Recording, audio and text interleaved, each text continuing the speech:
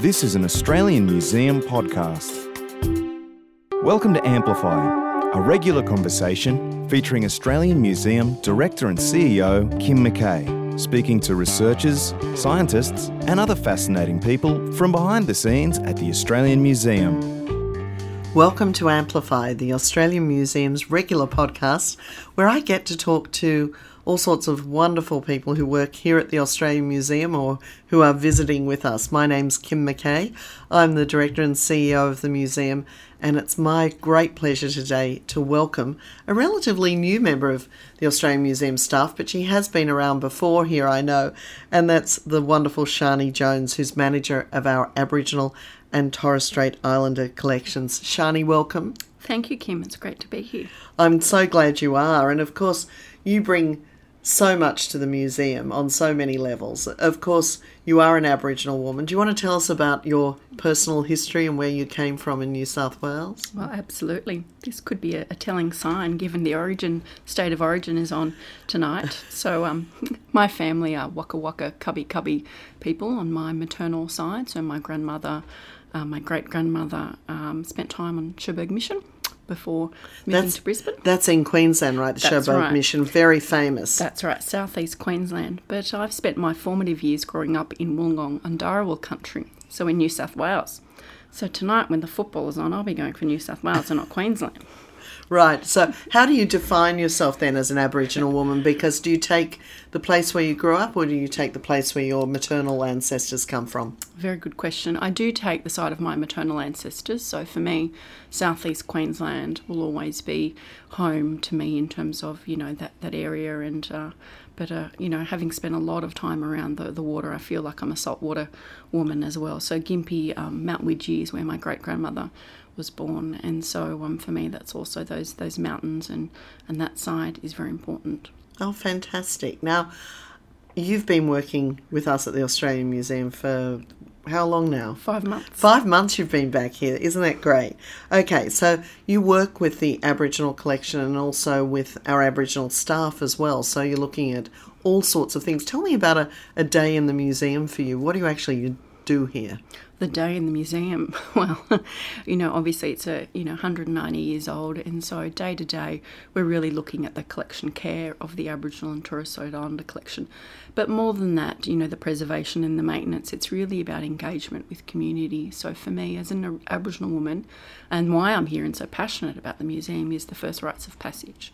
The first rites of passage for me as a custodian, as we all are at the Australian Museum, is to enable access to Aboriginal and Torres Strait Islander communities, whether they be artists, academics, members of the public, mob that we know or that we don't know, right across Australia. And so for me, it's about being a facilitator. So thinking about that engagement and engaging with the sector and also engaging with our staff. So more broadly, it's about looking at building the capacity of all staff at the museum and thinking about how we engage and work with Aboriginal staff here and across the Aboriginal arts and culture sector. So that's pretty exciting and challenging. It is, and it is a challenge because we've got a diverse workforce here at the museum, and we're going to strive to try and make all of our staff culturally competent so that they have some level of competency in understanding the First Peoples of Australia, the Aboriginal peoples, customs and practices, and great respect for those. And so that's a long journey, isn't it? It's not something we can do overnight. No, that's right. I think as an agent of change, as an Aboriginal woman, that's really important to me, to be able to embed those practices right across the museum with your support and with the executive here, and to be able to think about how we may have been as Australians, but how we are today, and what's important in terms of contemporary practice and how we think about enabling practice and revitalising practice in a myriad of ways. And that's so important. I just took someone through our Garragarang Sea Country Gallery, and the thing I love about that Aboriginal gallery is that it's not just about the historic artefacts that we hold as custodians here at the museum, which tells about the Aboriginal relationship to the ocean and to fishing and to rivers, but it's also about contemporary Aboriginal practice today to show that this is very much a living culture. Very much so. Living, breathing culture that, evolves with technology and the way that we interact with each other on a local and global scale. And so that's really wonderful to be able to see that interplay in the way that we can recontextualise those cultural objects, and particularly those as custodians that we hold here at the museum, and engage with contemporary artists and arts workers as well as academics who are looking at other careers. That's right. An interpretation of that collection, as you said, it can be through an artist, it can be through an academic, it can be through a local community who are just interested in the artefacts that their ancestors created. We're quite fortunate at the museum to have an extensive collection. What about 20,000 objects, we think? 20 or 23,000, and we also have an extensive archaeological collection as well, so that's pretty exciting and important to recognise that. They're the stone tools, and it is an extensive collection, isn't it? That's right, yes. But for me, the cultural objects are something that are probably the most dear to my heart, coming from a creative arts, visual arts background as well. So as you mentioned earlier, I did start my life working at the Australian Museum many years ago. Yeah, what brought you here then? Well, I was doing my internship at the Art Gallery of New South Wales with Hetty Perkins, and fell in love with the Aboriginal and Torres Strait Islander collection and the exhibitions that were on display there. And so it was fortuitous that I had my first gig as an emerging curator at the Australian Museum with Jamu Gallery back in the day. So they were great times. That was the Jamu Gallery that was down at Circular Quay in the old Customs House building, correct? That's right, yes. So it's not there anymore, unfortunately, but we've got so many great plans in the future to show more of our Aboriginal and Torres Strait Islander collections. What does it for me is that when people visit Australia, what is our point of difference? It is our Aboriginal people and their traditions. And if more Australians could embrace that, of understanding that is what makes us very different in the world. Oh, absolutely. And, Sydney, being on the land of the Gadigal people, the traditional owners and custodians here, is really important, and that's where the Australian Museum stands, a very significant place, as that point of first contact. And so we can embrace our culture and our living practice as the way that we celebrate it today as all Australians, and particularly share that with our international visitors who are looking at what does make us unique and understanding this rich history and our connection to our earth and to our culture. So as you said, you came here early in your career, but where did you actually study to get it in, to become on this path? I'm sure people listening would love to know how you become a curator at a museum. So I either thought I wanted to be an artist or an art therapist when I was doing my undergraduate degree at the University of Wollongong. So I did a Bachelor of Creative Arts majoring in sculpture. Always knew that I wasn't going to become a professional artist, but, loved the creative practice. And so for me, that was really inspiring and going through that art history. So then I went on to do a Masters of Arts Administration. It's not called that anymore, which was at the University of New South Wales. And I guess I happened to fall into it whilst I was undertaking my internship, so very early on at the Art Gallery of New South Wales. Do you still sculpt? No, I don't. I actually moved on from kind of sculpture to sort of more semi-abstract drawings, particularly landscape. So for me, that holds something that's quite dear to my heart. But I guess my creative practice is manifested in other ways, particularly that deep critical thinking about writing and that exchange around facilitation and engagement. So my creative practice has evolved in other ways. Oh, it's very satisfying, isn't it, to see somebody from a local community in Australia come in to see the collection and to discover objects that are very important to that group, and have that reconnection occur. It's almost electric. That's right. That is the most significant thing of why I'm at the museum, is to be able to engage with communities and to be able to look at how, when we enter the collections in terms of its history and its vibrancy, and as we know, Australia's history hasn't been a smooth one. And so to have community come through and to see cultural objects from their community perhaps for the first time is electrifying and is very significant, because it's about a mutual exchange. And so that storytelling is important as well for the museum and its future, but also for those communities in understanding more about their practices and their culture in a contemporary way, and being able to share that. It's our shared history. It is our shared history, and I just love it when objects that you wouldn't expect that are held in the collection are revealed to people.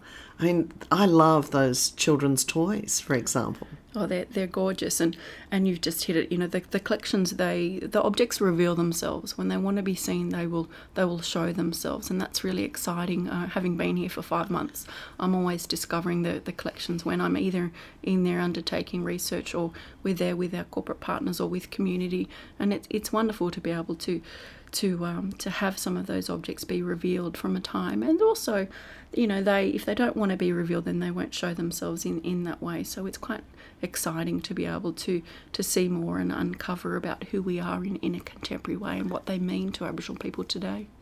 And in fact, the Australian Museum holds one of those wonderful collections of string games, doesn't it?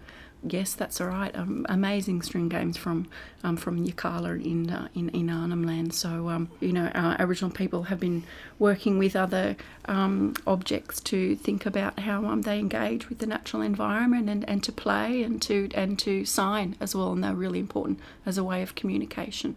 So we hold a fantastic collection of the string games here. I know, which is amazing, because when you are growing up and you might learn something about Aboriginal culture at school, or you read a book, you forget that the children made so many different toys themselves, or their parents made the toys for them too. I mean, we've got rattles in the collection for babies, all sorts of things. Oh, we do, and they're really exquisite and aesthetic in their own right, to be able to think about, these utilitarian objects that are made from the earth, made from the ground, from the natural environment, and they still hold such relevance today in the way that they've been crafted, that craftsmanship and that artisan that we see, right across practice. Yeah, it really is fantastic. So for you, let's cast forward 5 years, let's try and think into the future.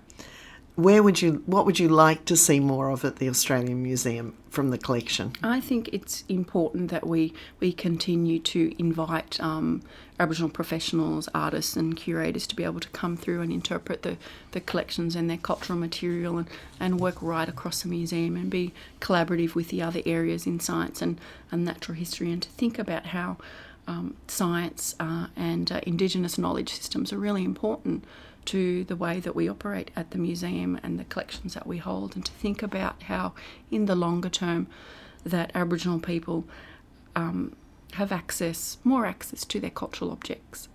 Absolutely, and we can do that both in the physical sense, but also, of course, through the digitisation of the collection. And some communities that are very far distant, and as you said, we have quite a collection from Arnhem Land from that 1948 expedition that was undertaken, to be able to share the collection digitally with people and have them experience in that way before they can maybe have the opportunity to come here in person and see it, or us to travel an exhibition. That's right. Not everybody has an opportunity to come to Sydney, so the more that we can digitise our collections and have that cultural exchange, which is the way that we're working within the team to work with community to digitally repatriate some of those cultural objects and to look at their stories in the way that those communities want to tell those stories today for their future and for their young ones who will be the leaders of tomorrow. So that's really important, that we look at how that our collections will be focused for our young people of tomorrow.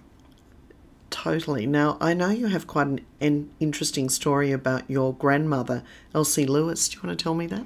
Oh, my grandmother, she is one of a number of very strong women in her family, and growing up on Cherbourg Mission. And my grandmother then married an Englishman, and so she had an opportunity when she was working as a domestic, as it were, in those days, working for a QC, that a lot of the Aboriginal mob, when they came off the mission, would be housed in my family's home. And so she was really an activist before her time, and just as being a strong, resilient woman is something that I've always admired for all the women in my family, my mum and my aunties. And that's fantastic that you've got those role models, isn't it? So women who really knew who they were and stood up in a very strong way. And it's wonderful that you've brought that spirit as well to the Australian Museum, Shani. It's great to have you here and great to have your knowledge and your background. And I know we're going to do great things together at the Australian Museum in the future and really bring that collection out to the fore, because it is one of the finest Aboriginal collections in Australia, and we're just the part-time custodian of it, just passing through. That's right, we are indeed. We are just the facilitators. Good on you. Well, welcome again back to the Australian Museum. Great to have you back here, and great to hear about your story today. Thanks, Kim.